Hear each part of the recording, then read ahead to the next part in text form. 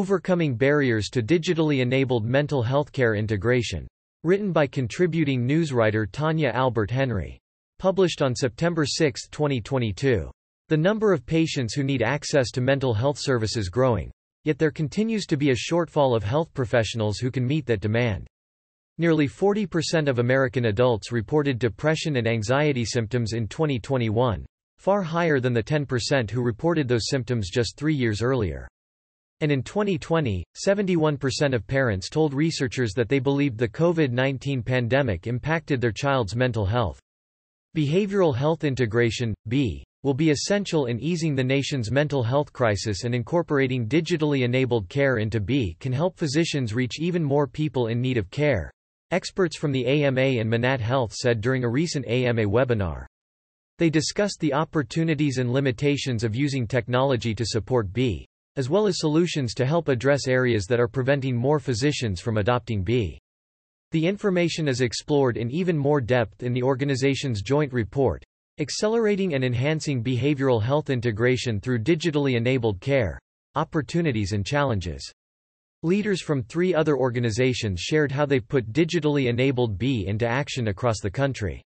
All stakeholders across the board really have to work together to make digitally enabled B a standard across the country, Christopher Botts, the AMA's senior manager, Care Delivery and Payment, said during the webinar. There is also a general recognition that digital tools can accelerate B adoption and help remove barriers that have existed over the past several years. Defining opportunities, limitations. During the webinar, Botts discussed the opportunities and limitations of using technology to support B. Among the opportunities: enhanced patient management and treatment, support for care integration, limited care fragmentation, generated value for patients and providers. In addition, the AMA Return Health Framework can help measure BHI's value for your practice.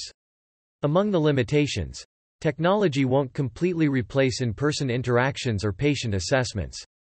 Robust clinical or economic evidence isn't there yet to support major regulatory and coverage decisions. Technology within B is not clinically appropriate for, or available to, all people. Patients, physicians and health professionals may not be able to use technology effectively based on personal preferences, in addition to potential gaps in digital literacy and/or broadband access. Breaking down barriers. Jared Augenstein, Manatt Health's director, shared ways for various groups in the healthcare system to address gaps hindering BHI's widespread adoption. For example, physician practices and health systems can increase diagnosis and treatment rates by incorporating evidence-based digital solutions into standard workflows. Implement technologies that facilitate care coordination and enable highly collaborative care. Health plans and coverage programs can expand coverage and fair payment with a margin for all stakeholders using B models. Evaluate how and when to apply cost sharing for integrated services, whether delivered in person or via telehealth. Minimize or eliminate utilization management practices for B services.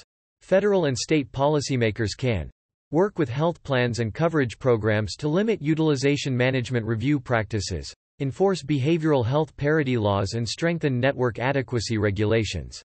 Increase federal funding with the aim of growing the behavioral health workforce, especially for those practicing in underserved areas. Telehealth is critical to the future of healthcare, which is why the AMA continues to lead the charge to aggressively expand telehealth policy, research and resources to ensure physician practice sustainability and fair payment.